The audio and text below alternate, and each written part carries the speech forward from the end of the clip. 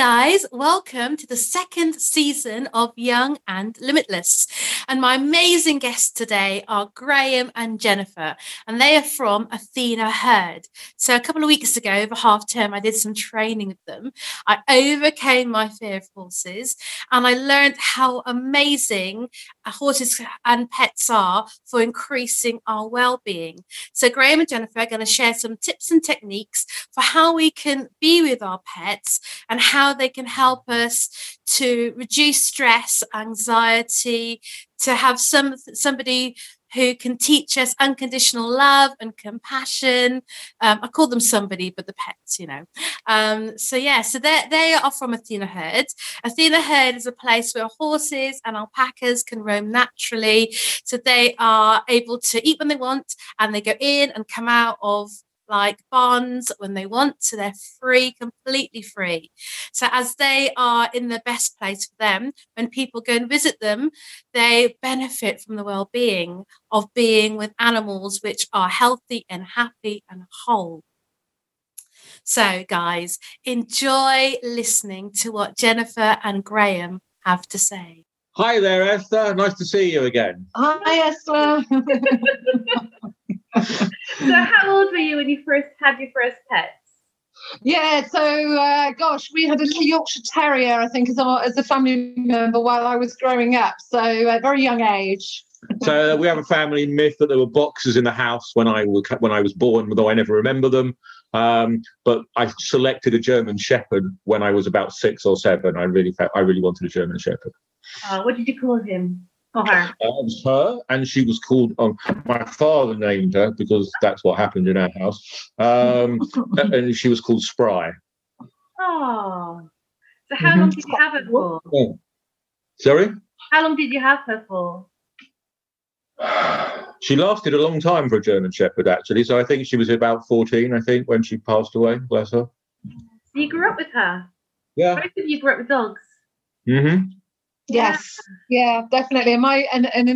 We have a little boy, Thomas is 8, and we had dogs before he was born, so he's very much grown up with dogs, cats, and all of the other animals, pretty much since birth as well. So yeah, definitely very animal people, aren't we, Graham? Definitely. So you started off loving animals as pets, and now you work. Tell us more about where you work. Yeah, go. Okay. So essentially, the home base is Jennifer's home as well, which is Athena Herd, which is just outside Paddock Wood in Kent. And so basically, Jennifer will tell you about her horses in a second, but I work with her here providing training for people who want to learn essentially the same skills and develop the skills that you experienced at Elysian a couple of weeks ago around equine facilitated learning. And my horse lives here as well, my horse Ernie. Okay. So as Graham said, we're now called Athena Herd. We've been at this property for around 6 years now, but our journey it has very much been a lifestyle journey. It was really driven by our animals. It's quite interesting because we had 2 cats and we lived in central London, and myself and my husband at that point decided that, we wanted the best for our 2 cats. So we basically moved home every year with every animal addition, and that led to being here where we are now when we started to acquire horses. So we got 2.5 horses, a half being a Falabella, which is a miniature horse from Argentina. And, it was really tricky for us managing that work and lifestyle balance and looking after our animals, really. So that's why we moved here. We've got 17 acres, which is quite a decent size amount of land. And we just love being around the animals. And I'm sure we're going to get into that a little bit later. But what's really interesting is our journey has really been focused on the health and well-being of the animals, particularly the horses, which is really why we work quite a lot in the equine facilitated learning space. So you've mentioned cats and dogs and horses.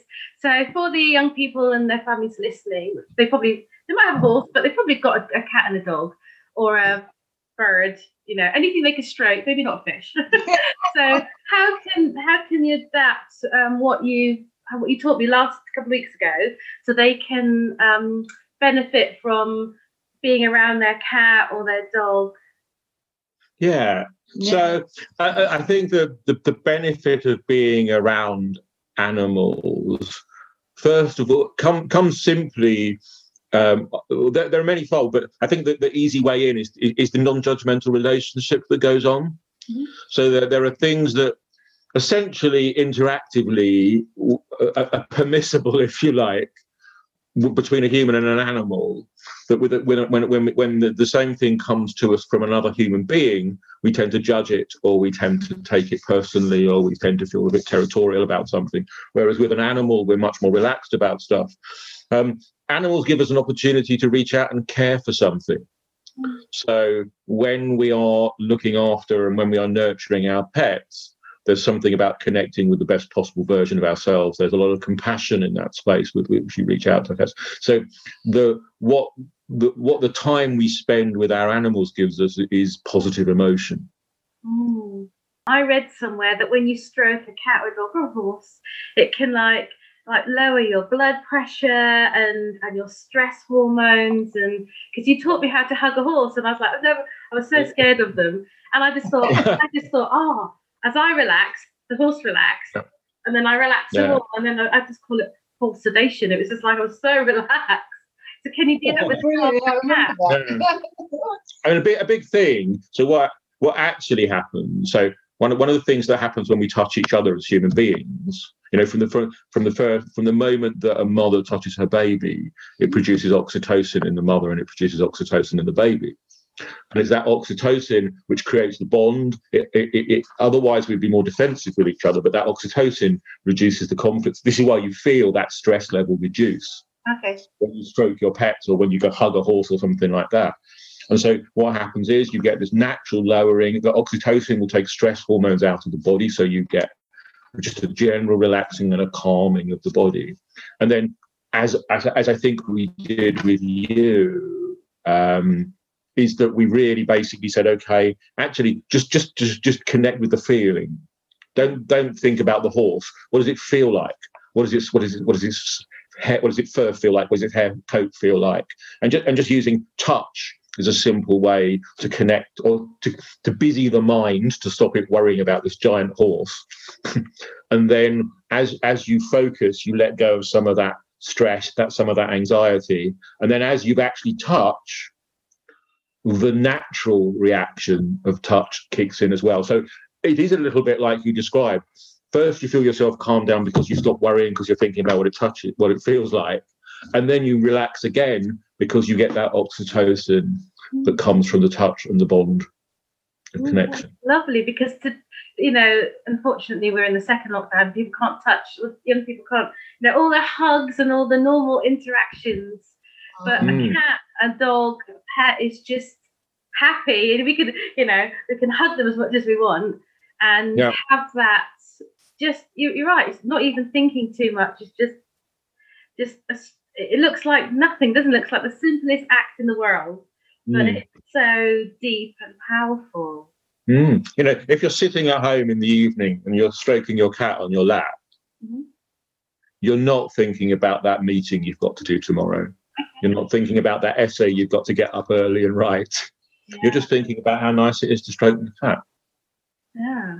So with kids with special needs or mental health challenges, then stroking an animal can be like a double benefit, like you said. So not only do you calm down, but you get the release of the nice oxytocin.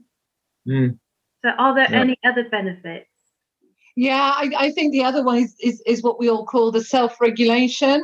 And obviously that is just really simply controlling one's behaviour, emotions and thoughts. And then we sort of get into the realms of the emotional self-regulations. That helps us to just manage our stress, to manage our anxiety. And really that is quite important as well when we're thinking about our animals.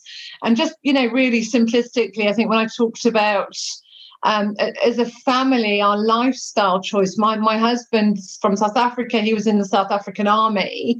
And myself, I work, I've worked in London, quite stressful environments. So, we almost didn't realise that our lifestyle choice, being around animals, was just really helping us as a family to self-regulate, to help bring us down sometimes from our stressful lives, our anxiety, our worries, and that's almost become a lifestyle choice for us as a family. So just having an immersion in animals, just really helps with that. So I can see why it's so beneficial for some of the children, and particularly the children that you guys work with at Elysian.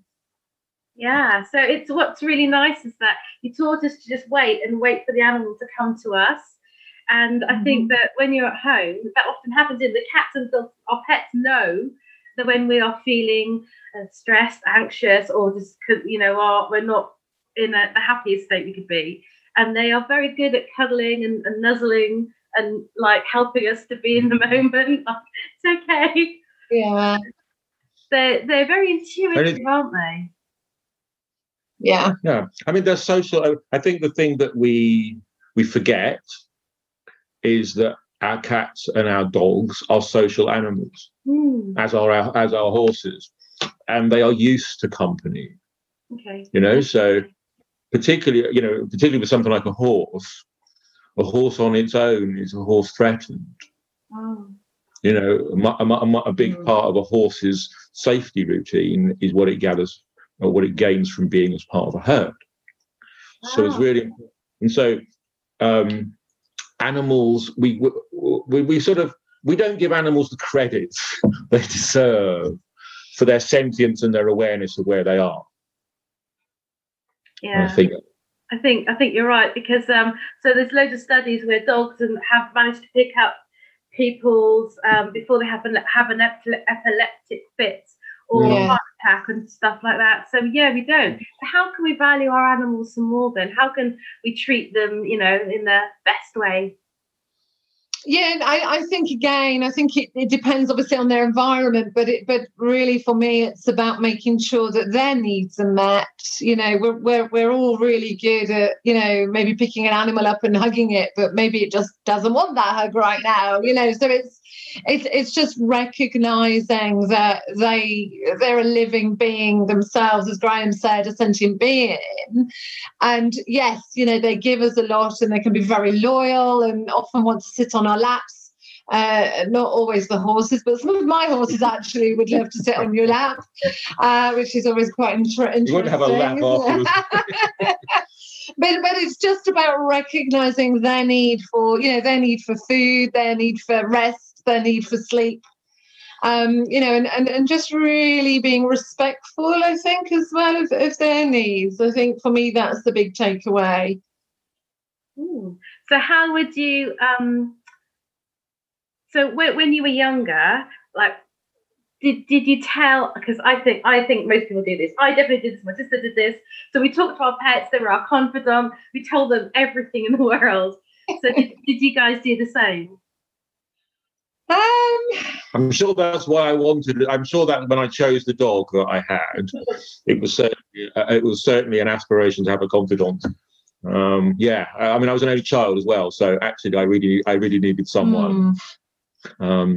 I can't actually remember telling the dog anything, but I suspect I probably did. I suspect I probably did. The other good thing because when you're young, playing is really important, isn't it? You have to play with an animal and just having fun, just for fun's sake. And I'll actually do that. Again, like I said, it's like we were saying, what happens when you're with your pet, and when you're with your pet is we engage with the best version of ourselves. It's that positive. It's that we're connecting with the social resources, the compassionate resources that we carry within us. And I think that's really important, because as people, particularly, if we're brought up in a troubled environment or a challenging environment, we don't get that affection. We don't get that space without judgment. We don't get that compassion from others. So being able to share that with an animal helps us to gain some of the resources that we will, or access some of the resources that sometimes human contact doesn't afford us. Mm. Mm. So did you talk to your pets and your little Jennifer? I don't know, maybe it's a girl thing then. Oh, sorry, I talk to them quite a lot now, actually. I think one day I was talking to the horses and Graham thought I was talking to him. No, I do I do talk to them, but actually it's more rather than a confidant, I would say it's more of a sort of conversation. How are you doing? Yeah, you see, I think because there's a herd and there's how many now? 40, 15 now. There's 15 now living together. Horses, this is, and when you're basically, obviously we have to clear up after them. You know what animals are like, bless them. So they're all living together. You're always having to walk around in between them with hay bales or a poop scoop or whatever it is, and you do tend to just idly chat away to them in the same way that you would idly chat away to someone that you were working with. And as a family now, we have Malamutes. We had 5 dogs. We're down to 3. And actually, Malamutes are very, very vocal and very misunderstood dogs. And ours all the time comes over and is like woof, woof, woof, at us, to the point that we're opening the door, shutting the door, letting her in, letting her out. She wants to come and sleep upstairs, but she's quite old. One of them's quite old now, so she struggles to get up and down the stairs, so we're having to help her up and down the stairs. So, there's always an element of conversation, I would say, with our animals, and we do try as a family to meet their needs, even though they're not able to say, this is what I want. You get a lot of feedback, a lot of verbalization, but in their own way. So I guess in a way we're trying to do our best to interpret what it is they're asking from us. And I'm not necessarily saying we always get that right, but we're having a good guess, I think there's something really important. So I have a cat who's really, for a cat, is unbelievably vocal. So she will always communicate when she comes in. She'll always let you know she's walking into the room. She'll always, she's very vocal for a cat. Anyway, the key bit is, and I think one of the things, and it just crossed my mind as Jennifer was talking, is that I think one of the things that our pets really appreciate from us is being heard. Yeah, exactly.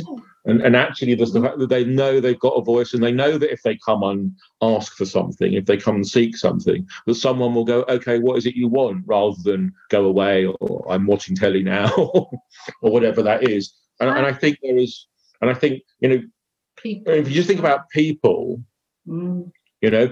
just people to person sort of thing. If a person's not going to listen to us, we stop talking. And so I think the fact that our pets choose to vocalize with us, choose to engage and actively seek things from us, is an acknowledgement as well that they know that they're being heard. Yeah. And so, in terms, you said about what can we give our pets? One of the things, what can we give our pets? One of the things we can give our pets is acknowledgement that they're being heard. I think that's really important for a social being's psychology. And I love that, because that's what young people and children want too. So they can give it and they can receive it, and it's very mutual then, isn't it? Yeah. It was a bit like that mantra, I think, as well, with that we did while we were at Elysian. And I must say, I most days look at my horses and even my dog, and I say, yeah, I see you. What can I do for you? How are you today? So I do generally make a point of telling our animals every day that I see them. Yeah. And I'm listening to them. We see them, we're acknowledging that we are also seen, because they're non-verbally telling us they see us too, aren't they? Yeah. One of the reasons that we do that little exercise that we did with it is it's based upon essentially the Buddhist practice of metta, which is loving kindness. And it's a simple act of compassion, of sharing, not just sharing acknowledgement of someone's being, but wishing well for someone.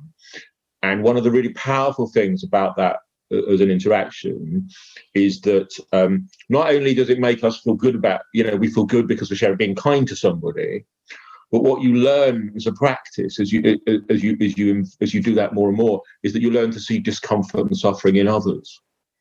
So it's really powerful that you can start to see sometimes other people's behaviour not as antisocial, but as an expression of discomfort.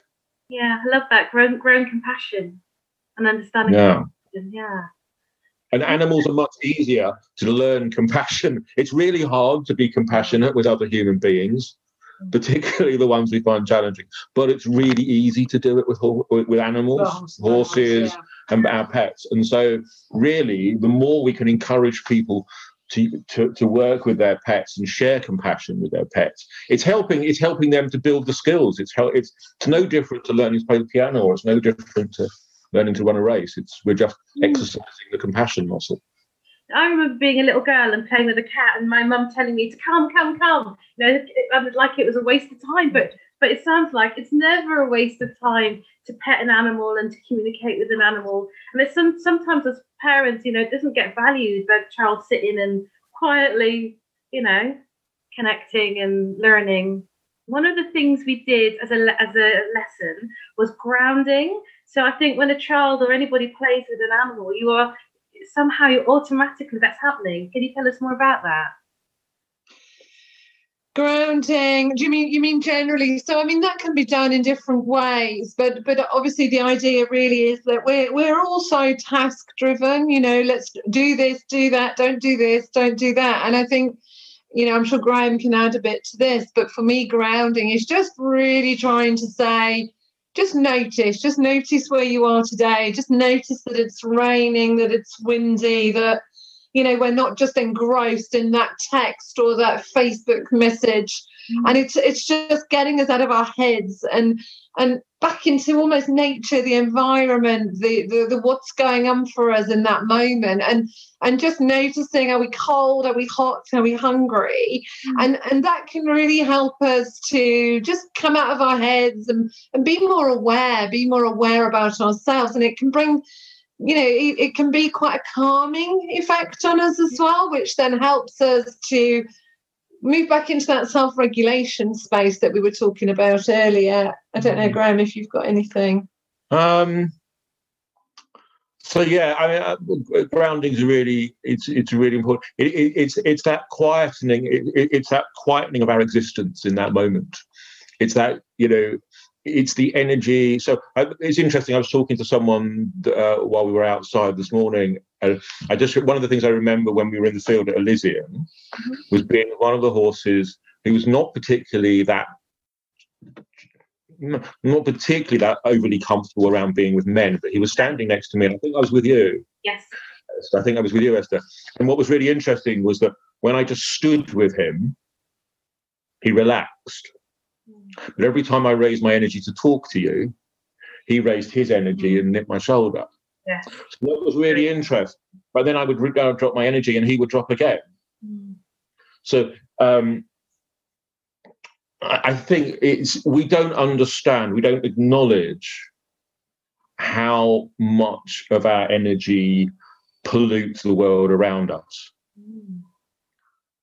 And we think as human beings that we don't really connect with it. Maybe just animals are sensitive, but as human beings we're sensitive as well.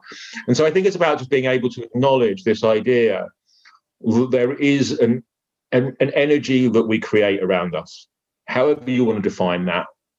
It's not about being woo-woo. It's not about being weird about that. But there is, we know that our emotional states are contagious. We know that empathy exists between people. We know we can drop or low our focus or our energy at given times. So I think it's just about recognizing, and there's every emotion that we experience is valid and appropriate, and there's a time for it. But it's also about being able to step out of that. Yeah.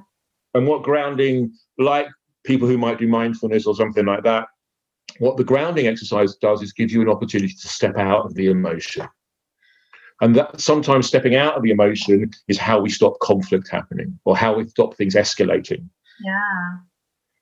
For me, it's a very quick way to change my state of being, because so when I had the horse, it was just like magic. I don't know how else to describe it other than it was I didn't have to do anything. It's not about me doing anything at all. That the sense of being, and I think very much in the West, we are so like you said, task driven, Jennifer. We're all in our head, but we disconnect from the body, and we just like it's. So people call it centering. There's lots of different words for it. Yeah. But it's nice to know that young people can do that in their house or in the garden. You know, nobody needs to know what's happening, and it just helps, like, increases their well-being exponentially, doesn't it? Without any money. Again, it really does improve their well-being, because in that moment, again, it's you're letting the stress hormones out of your body. You're letting those stress hormones fade away, and the stress hormones don't do us when they're held on to and when they're sustained, don't do good things to our body. No. But people could say like mindfulness or meditation, and those practices can be quite hard, and you have to be disciplined and blah. But stroking an animal, hugging an animal is just like, it's quite instinctive, isn't it? It's easy. There's no, you don't have to focus too much. You just have to relax and be. So. And it's just giving us that pause almost. You know, it's that pause from, you know, social media, that pause from all those life challenges that we're in the middle of, you know, and almost helps us to reset a little bit. You know, and it can be the shift from actually getting on with somebody to having an argument with somebody, or, you know, just, and again, we're back to that sort of self-regulation. It really can help us with that. Yeah, I think based on this, everybody should have a pet or two. And also, what about schools? Because they're classroom pets. I think it's... Sorry. Yeah, I mean, again, I this is something I'm quite passionate about, because obviously I think it's an excellent idea. It's a great idea. You know, people are not fortunate enough to maybe have a pet at home, and I understand that, because, you know, they're quite a big responsibility. But I think my concern is always about the animal's needs being met, the pet's needs being met, or the classroom pet being needs being met. Because, you know, I mean, I'm guessing, you know, to have, I guess it depends how big your classroom is, but, you know, potentially have quite a sizable group of maybe quite high energy children in a room all day, that, you know, that could be quite a lot for the animal. So I'm not saying I'm against it, but I think it's really important just to make sure the environment where the animal is, and maybe how much contact that animal does get with the children is well managed, just to make sure that both the animals' needs are met and and obviously the children's needs are met.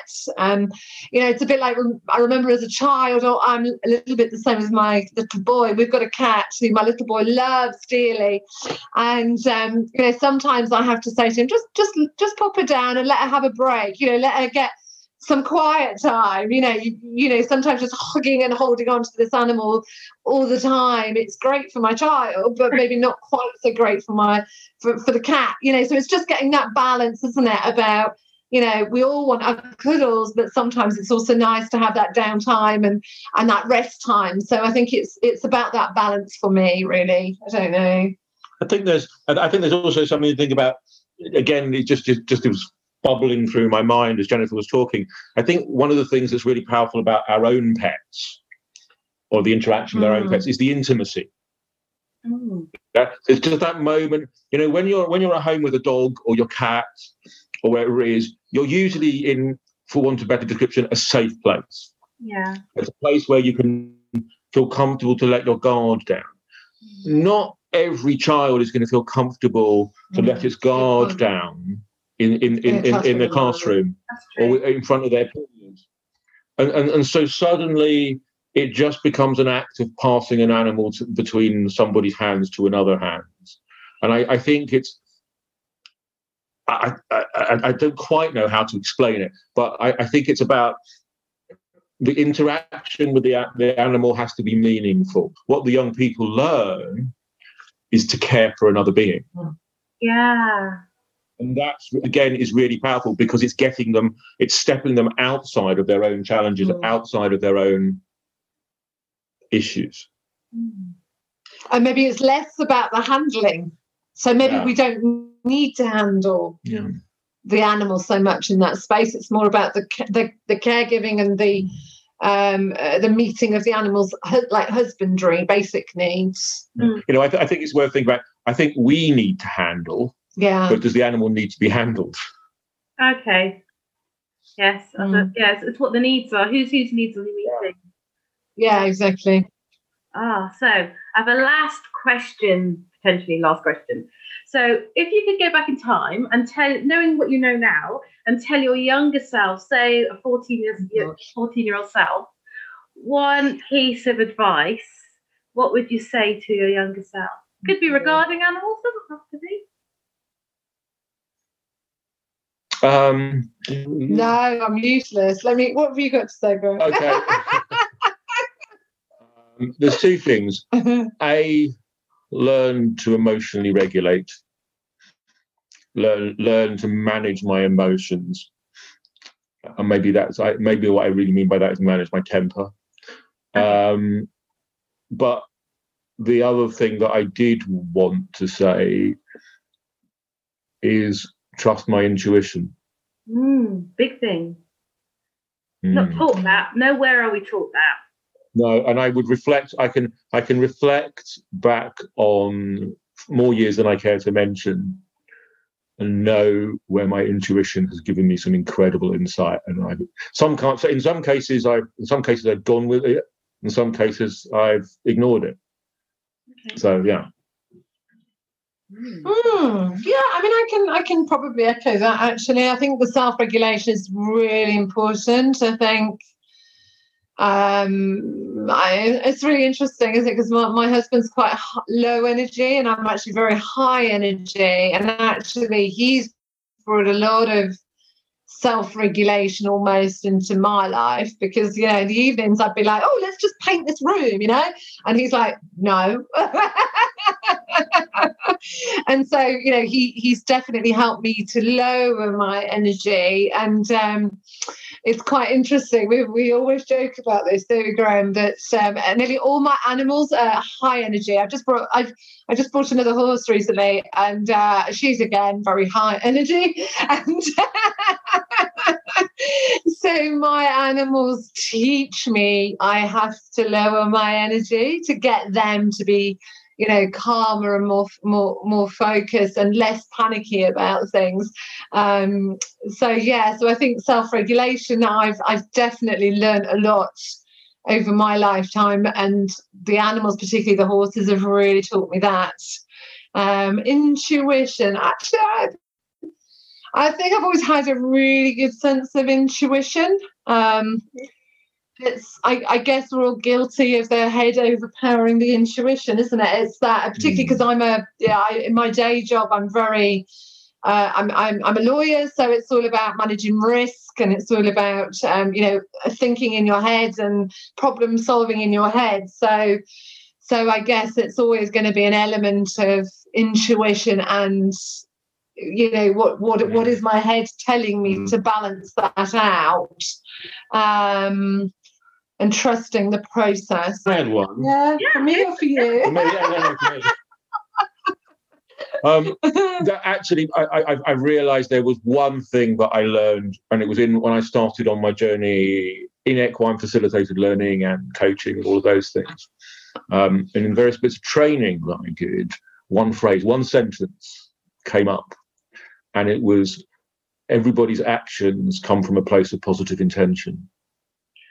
Oh, yes. Nobody deliberately sets out to mess you up or to... Yeah, and so no one sentence changed how I interact.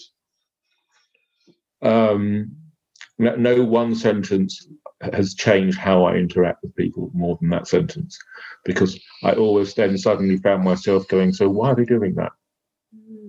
Rather than reacting to it. And I think, yeah, exactly. And I think to add to that, I think what I've realised over the years is that it's often just about what's going on for them. It has absolutely nothing to do with us. If you take the example of you driving to the supermarket and somebody just beeps at you because, I don't know, you've looked the wrong way, or they're just in a rush. It's about what's going on for them. It's their fear. It's about their need to get to where they need to be quicker because they're running late. So I think for me, I've really, as I've been doing this work with the horses and mainly with the horses, I've really started to realise it's not necessarily just about what is going on for us. It's actually what's going on for the other people, and then they react in a way that is that is known to them. It's about what is going on for them. It could just be they've had a bad morning, and you're just in that space. So I think I think definitely the work that we do with the animals in the assisted learning space, that really helps us to start recognizing these things, which almost helps us to self-regulate better, because we know that it's not necessarily about something we've done. It could just be we've done something in the space that connects with what's going on for them at that moment in time. I was just conscious of we haven't maybe really explained what equine facilitated learning is. I don't know if that would be really helpful, Esther, for your listeners. What that is. I don't know. Do you want to do that? Graham can do it much more succinctly than myself. That's so all. Equine facilitated, let's just say equine facilitated interactions, and what that can be learning, as in sort of coaching-y type sort of things, personal development sort of things, but it can also mean direct therapy and therapeutic interventions and healing interventions. What that means is that we basically create a space. We create a space where there are horses or there are humans alongside horses. Sometimes they're just together and sharing that space. Sometimes they may be undertaking some sort of activity together. But what that interaction is all about is an experiential insight for the person who is, or the human being in that space, such that the human being gets to, in a comfortable way, find out something about themselves or learn something about themselves. But then, more importantly, get in one way or another to model difference or model change. And if we are going to change, and if we are going to learn, or if we are going to move forward out of problems, we have to know that it's safe to do so. And that space that we get with horses allows us to model that change safely. And see immediate feedback. The feedback's so quick, isn't it? Yeah. And I mean, that doesn't necessarily have to be with horses. We have alpacas here on site.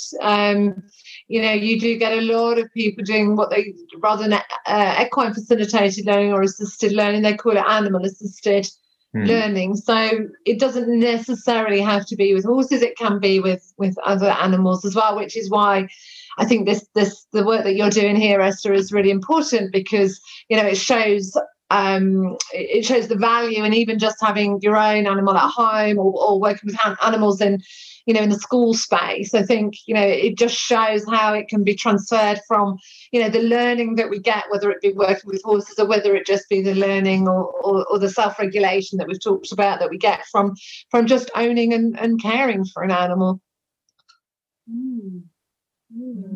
So our time is drawing to an end, but I've absolutely loved our conversation. So thank you.